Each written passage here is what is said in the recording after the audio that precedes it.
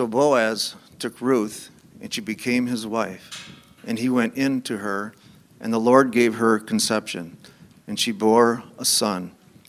Then the women said to Naomi, "Blessed be the Lord, who has not left you this day without a redeemer. And may his name be renowned in Israel. He shall be to you a restorer of life and a nourisher of your old age. For your daughter-in-law who loves you, who is more to you than 7 sons, has given birth to him." Then Naomi took the child and laid him on her lap and became his nurse. And the women of the neighborhood gave him a name, saying, "A son has been born to Naomi." They named him Obed. He was the father of Jesse, the father of David. Now these are the generations of Perez. Perez fathered Hezron. Hezron fathered Ram. Ram fathered Aminadab. Aminadab fathered Nahshon. Nahshon fathered Salmon. Salmon fathered Boaz. Boaz fathered Obed.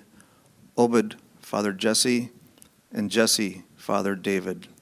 This is the word of the Lord. Thanks be to God. Thank you, Tony. Good morning, everyone. How are we doing today? Good. My name is Dave Hahn. I'm the privileged soul who gets to open God's Word with you today. If you haven't been around, we are finishing up a 6-week series in the book of Ruth. It's been a huge blessing, huge encouragement to me, and so I hope that it's been the same for you. It is likely, for those of you who know me, no surprise that I've always been a bit odd and non-traditional. If you don't know me and you're just looking at me right now, you're probably going, "Yeah, I could see it." And here's what I mean by that. Most of us at some point in our lives dream of a day where we will have a husband or a wife, where we will have kids of our own, where we'll have a home to live in with them, but not me. For a long time, I did not want any of that. I wanted to play in a band with my friends and travel. I wanted to get out of Neshota, where I spent most of my childhood. I wanted to play music. I wanted to see the world. So imagine my surprise when in the fall of 2001, I found myself 2 years married. And I was driving around Sussex looking for a home to buy. God has a great sense of humor. Sheila and I lived in Wauwatosa at the time. We were on the hunt for our first house. Sheila loved cute houses with fieldstone on the front, but most of those were outside of our price range, but we carried on and looked anyway. One Sunday afternoon, we had gathered addresses of homes that we could afford, and Sheila found relatively cute, and we decided to divide and to conquer. Sheila went to New Berlin. I went north to Sussex. Now, at that time, just a little history lesson, at that time, there was no such thing as a GPS in your pocket. No such thing as that. We had this thing called MapQuest. Who remembers MapQuest? Okay? MapQuest, for those of you who are too young for it, you would type an address that you were looking for into it, not unlike what you would do today. But what you would get back is this relatively cruddy map with a star showing you where you were supposed to go and turn-by-turn directions. And those turn-by-turn directions were suspect. Not unlike, though, the GPS devices that are in our pockets today, MapQuest struggled with directional and coordinate-based addresses, right? So many of us in this room probably have the north and west or the south and east or whatever, and when you were typing those addresses into MapQuest, it was like, north what? West what? What are we doing here? What you would get back from MapQuest was basically here's the road, good luck from there. That's what you would get from MapQuest, essentially. So I typed in Quail Run Lane, which was the house that I was going to look at in Sussex, printed out directions, and headed north. I found Sussex, but the house that I was looking for, according to MapQuest's directions, put me in the middle of a pine tree farm. Now, I'm non-traditional, but I'm not dumb. I did not think that the house that we were going to look at would require me to walk a half a mile through pine trees to find the front door. So I resolved myself to the idea that I was lost. And I had no idea at that moment if I would ever get to where I was supposed to be. And we each have stories like that, right? We've all gotten lost, directionally speaking, whether it be because we're stubborn and we think we know best, and I'm not going to go and ask gas station guy, or because the directions that we were given by places like our apps or MapQuest were bad. And many of us, too, have stories of being lost in life, where we find ourselves in a place where we just don't know where we are or where it is that we're headed. For many of those same reasons, we're not sure where to go or how to get there. And we find ourselves stuck in the middle of a field of pine trees, or worse, spiritually speaking. And 5 weeks ago, we began working through a story of lostness. In the story of Naomi, her husband Elimelech, their 2 sons, and the women that they ended up marrying. Things got difficult in their hometown of Bethlehem. They made some bad decisions, left God, and found themselves in the spiritual wilderness of Moab. And over the last 4 weeks, we've watched as God, through his sovereignty and providence, brought Naomi and her daughter-in-law Ruth back to Israel. The very place that God intended for them all along. The place that Naomi and her family never should have left. And the place that Ruth, a Moabite woman, longed for, even if she didn't realize it at the time. Last week in particular, we looked at the first half of Ruth chapter 4, where Boaz, a kinsman in Goel, according to the book of Ruth, who was of the house of Elimelech, declared his intent to redeem Ruth and her mother-in-law, Naomi, and established a covenant with Ruth to be her husband. And today, we finish up the book of Ruth in chapter 4, verses 13 through 22. And we see both Ruth and Naomi come to understand that God has led them to this place. That his hand of protection and provision was upon them all along. So to give some added context to verses 13 through 22 that we'll be in today, I'd like to first circle back to verses 11 through 22, or 11 through 12. Beginning in verse 11, we read, "Then all the people who were at the gate and the elders said, 'We are witnesses.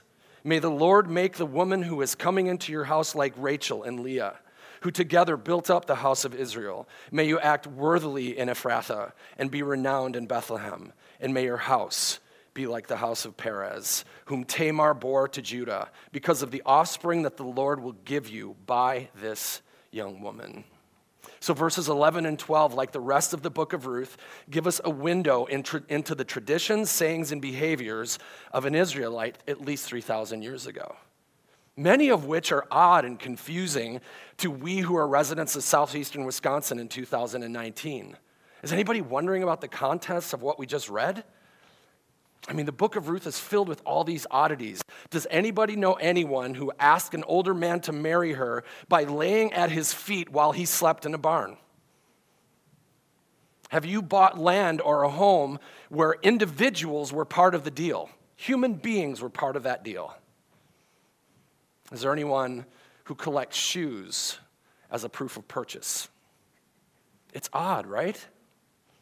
And back in verse 11, we find a large crowd of people at the city gate who had just witnessed the covenant that Boaz established with Ruth, a commitment to be her redeemer and to marry her.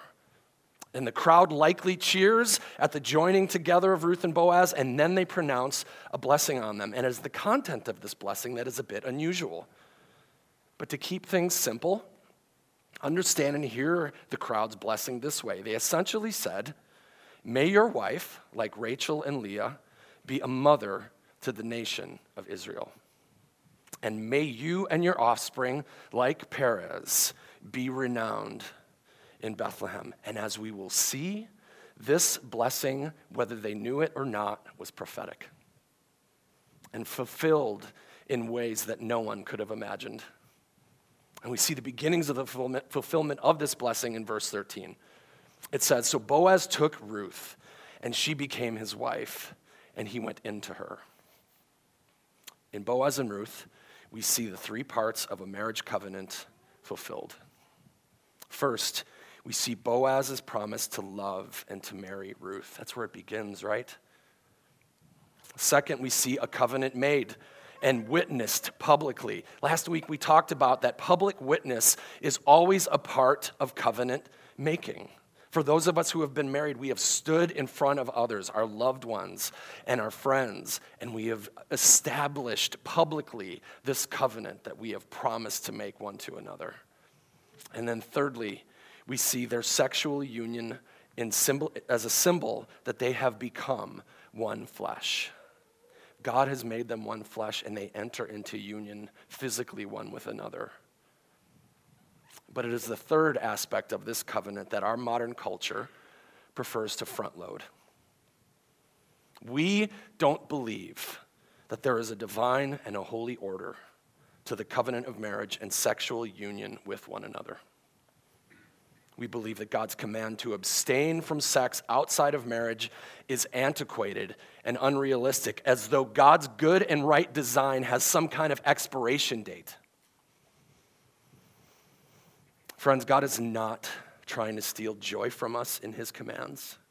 He is not trying to steal joy from us, specifically in his command that sexual union only be entered into with members of the opposite sex through marriage. Rather, he wants to increase our joy. And we have to trust him in that. And he's asking us to trust, and he's asking us to obey. We are physical, emotional, and spiritual beings, and it is through marriage that we become one flesh. And all three aspects of our humanity are united with that other person. To enter into physical union with one whom you are also emotionally and spiritually united brings a joy far greater than sex alone ever could. To try and separate physical union from the emotional and the spiritual is to rob yourself of the joy that God designed and intends, and it is sinful and it is dishonest. Verse 13 continues, and the Lord gave her conception, and she bore a son. Now, to the degree that conception can be difficult and not guaranteed in our modern culture, it was all the more difficult and never taken for granted in the time of Ruth and Boaz. Medicines and things like that were nowhere near what they are today. Understanding of conception was nowhere near what it is today. Children at this time, just much like at our time, were seen as a gift, but was never seen as a right. So let it not be lost on us that it is God who gives life.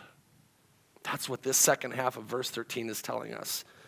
It is God who gives life, and it is God who takes it away. You give and take away is what we just sang. It is the Lord who gave Ruth conception. Our lives, my friends, our very lives, even in the womb, are not our own. They belong to the one who made us. And our every breath lay in his merciful and gracious hands. Nothing can or will happen to us apart from him allowing it. And how you feel about that truth is a great indicator of your relationship with God and your understanding of his character. I mean, does it scare you that God holds your breath in his hands? All kinds of things in our life happen that remind us that we're not in control, that our life is not our own. Are you scared by that idea, or does it bring you an overwhelming sense of gladness and peace, knowing that nothing happens apart from him allowing it, and that your windpipe sits between his thumb and forefinger, and that he's good? Friends, our lives are his, and we can trust him. The lives of our kids are his, and we can trust him. The lives of our friends and family and loved ones are his, and we can trust him. And for those who are spiritually born of God in Christ, our lives go on forever with him and in him. He, Jesus Christ, tasted death for us so that we would not have to. That is the good news of the gospel. In verses 11 and 12, we saw a blessing declared over Ruth and Boaz. In verses 14 and 15, it is Naomi who receives the blessing. It reads, "Then the women said to Naomi, 'Blessed be the Lord who has not left you this day without a redeemer, and may his name be renowned in Israel.'" He shall be to you a restorer of life and a nourisher of your old age. For your daughter-in-law who loves you, who is more to you than 7 sons, has given birth to him." Then Naomi took the child and laid him on her lap and became his nurse. The women declare a blessing over Naomi, the bitter one. She changed her name to Mara, which means bitter. That the women declared a blessing over Naomi, but isn't there a part of you that's going, well, wait, now this is Ruth's story. This is Ruth's child. The name of the book is Ruth. Chapter 1 tells us that Ruth was childless in her first marriage, but here in chapter 4, the Lord gave her conception. So why then does Naomi receive this blessing? You see, Naomi believed that God had abandoned her and had left her empty because of her disobedience. That's what we learn in chapter 1.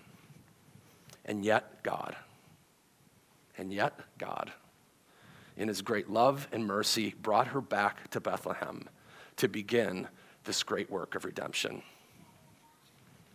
In Ruth, Naomi received more than a perfect family, 7 sons. The number 7 is always a number that means perfection. He brought her, in Ruth, Naomi received more than a perfect family filled with sons who would care for her ever could.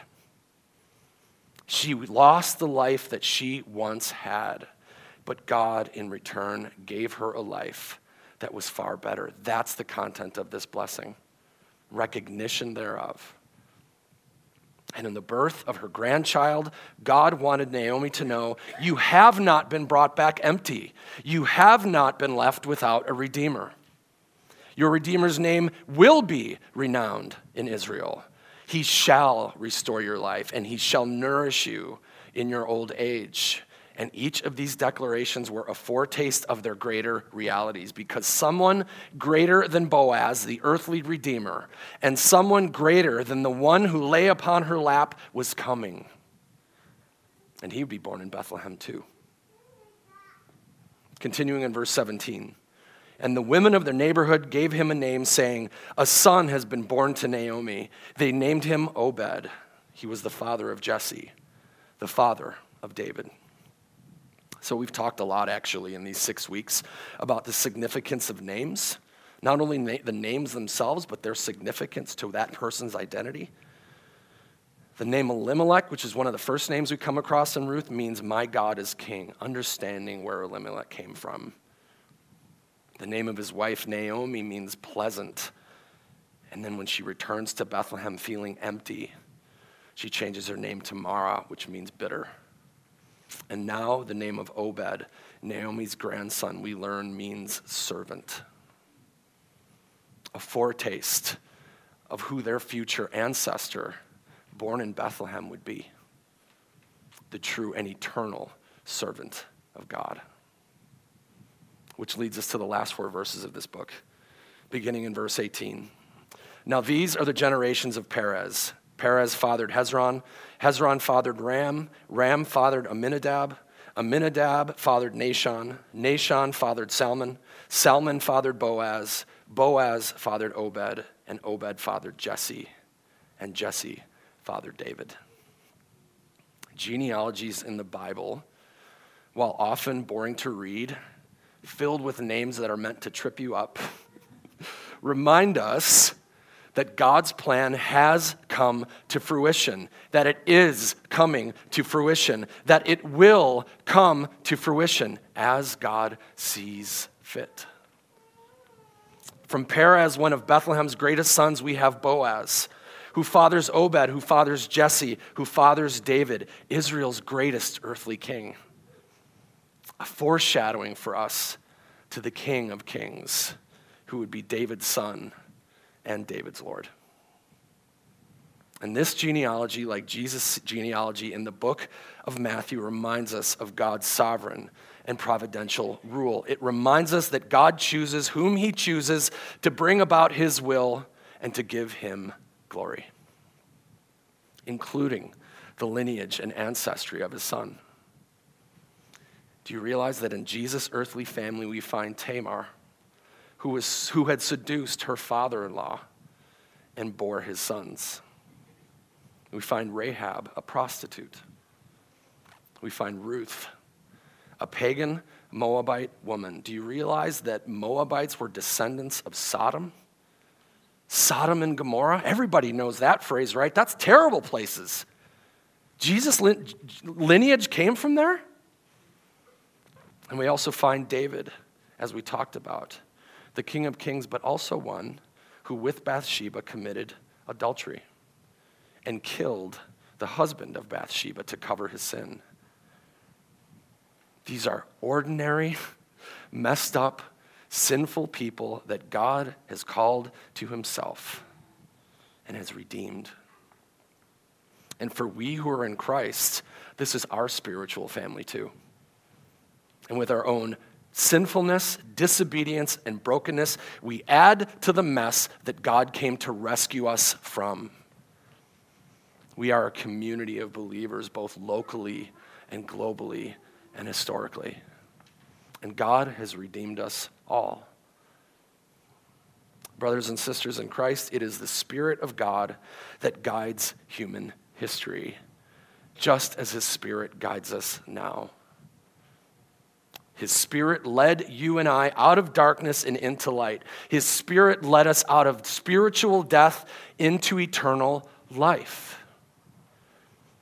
And somewhat less importantly, I believe his Spirit led me out of that field of pine trees 18 years ago.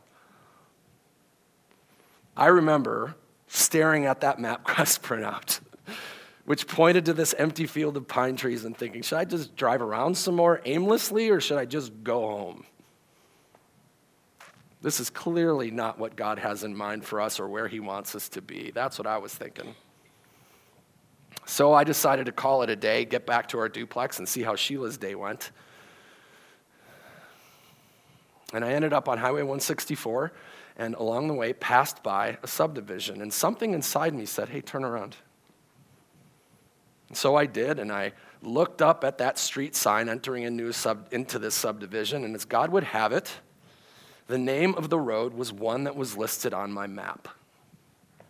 And before long, I found the house that I was looking for. Though that excitement, even as you feel it now, did not last for long. Because I knew right away that this house was not going to work for us. It had a drainage hose into the street just belching water. And it was September and it hadn't rained for like 3 weeks. I don't know where this water was coming from. So we were looking for a house, not an endless financial project. And so I thought, okay, God, not this house. And then I noticed another sign in their yard that said, house for sale by owner, with an arrow pointing that way. I thought, well, as long as I'm here. And I headed up the street and checked it out. And as I pulled up, I saw a house with fieldstone on the front. And I thought, fieldstone, check. But is it going to be cute enough for Sheila? That's what I was thinking. I went through, to the degree that guys can find things cute, I thought it was adorable. And just 3 days later, after Sheila had looked at it and we had prayed about it and talked about it, after a lot of bad decisions, after some cruddy MapQuest directions and a few setbacks, that house was ours. And 18 years later, that house is ours. Through many twists and turns, each of them unexpected, each of them frustrating, God led me to where I was supposed to be. And his hand had never left me. His hand never will leave me. And his hand will never leave you. Even as we see in the book of Ruth, in our willful disobedience to him. Because God is good and sovereign. Because God is a loving provider. Because God knows our destination even when we don't, and he is faithful to ensure our arrival. As one pastor put it, in all the setbacks of your life as a believer, God is plotting for your joy. Do you believe it? While the life of the godly is certainly not a straight line to glory, we do get there. God sees to it. He has promised to finish what he began in us and to take us to where he is. That's the story of all who trust in God, and it's Ruth and Naomi's story too. In chapter 1 of Ruth, we see God provide food for his people. In Christ, God becomes our food. Jesus said, I am the bread of life. In chapter 2, we see Ruth, an outsider, leave her people and nation. In Christ, we who are far off find the kindness of God, refuge in God, and our greatest needs are met in God. We join a new people and become ambassadors for an everlasting nation and eternal kingdom. In chapter 3, we see Boaz commit to loving and redeeming Ruth. In Christ, we have a true and a better Boaz. Jesus is our true kinsman and redeemer. And through Jesus, we are freed from the slavery of sin and death. Wrongs are made right, and justice is done once for all. We are brought into his family and adopted as sons and daughters. And in chapter 3, we also see Boaz commit to Ruth's rest and wellness. In Christ, we have one who would not rest until through his death and resurrection, he accomplished our true rest in him. In Christ, we can rest from trying to earn or to achieve what he freely gave. And in chapter 4, we see God restore Naomi and give her a grandson. In Christ, out of the poor, the diminished, and the bitter, God brings about his true purposes and his perfect plan. And he does it through a baby born to a virgin in Bethlehem 1,000 years later, the very place that this story began. The book of Ruth, my friends, is for the disobedient who falsely believe that abundant life and perfect love can be found outside of a relationship with Jesus Christ. We are saved from God's wrath, and instead we find shelter under his wings. It is for the outcast who believes they are beyond God's love, beyond his forgiveness, beyond his grace. And the book of Ruth is for those who want to see others come to know God as they know him. Isn't Ruth's declaration to Naomi in chapter 1 a curious declaration? Have you thought about, as we read through the book of Ruth, what is it that brought Ruth to faith? Listen again to what Ruth says to Naomi in chapter 1. Beginning in verse 16, don't urge me to leave you or to turn back from you. Where you go, I will go, and where you stay, I will stay. Your people will be my people, and your God, my God. Where you die, I will die, and there I will be buried. May the Lord deal with me, be it ever so severely, if even death separates you and me.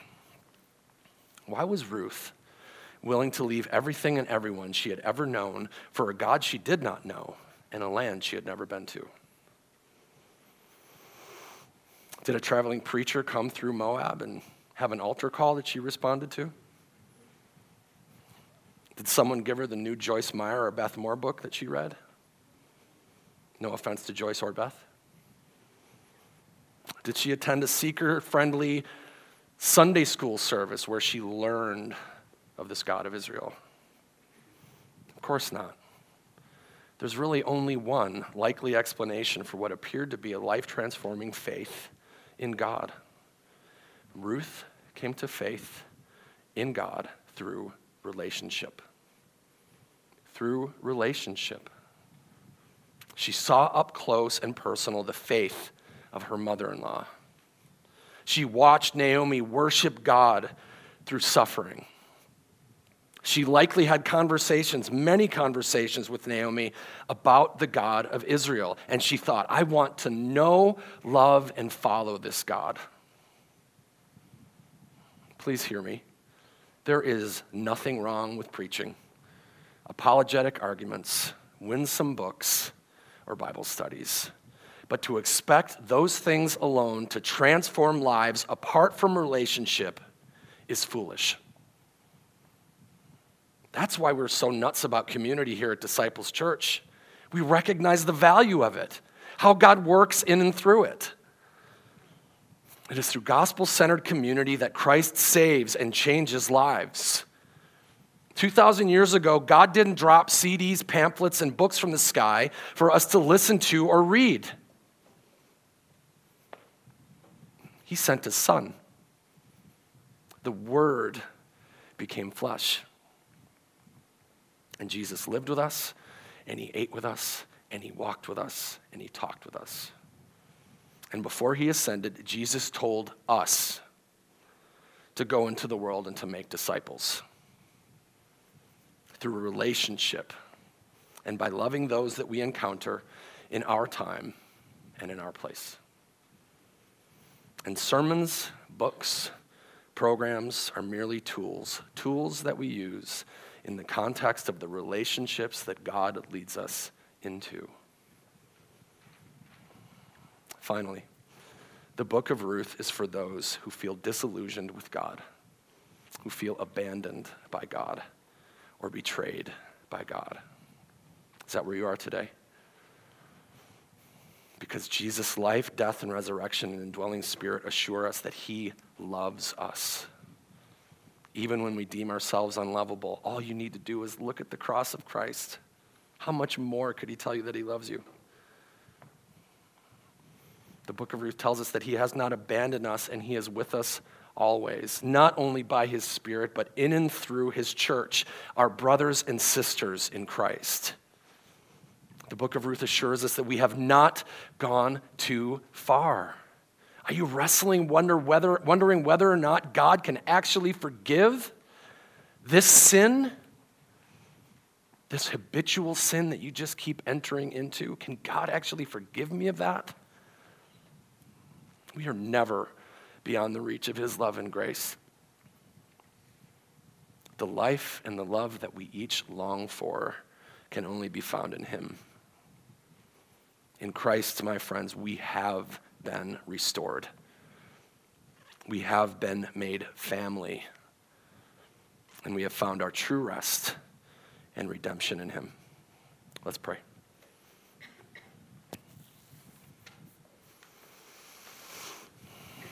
Our Father, Goel, Redeemer and kinsman, we praise you. We were far off, and you drew near. We were in the wilderness, and you brought us into the promised land. In our bitterness, you gave us reason for pleasantry. You have spread your wings over us and saved us from wrath. You have been kind and not forsaken the living or the dead. Jesus' redemption is ours because the punishment we deserved was yours. You tasted death so that we could be swallowed up in life.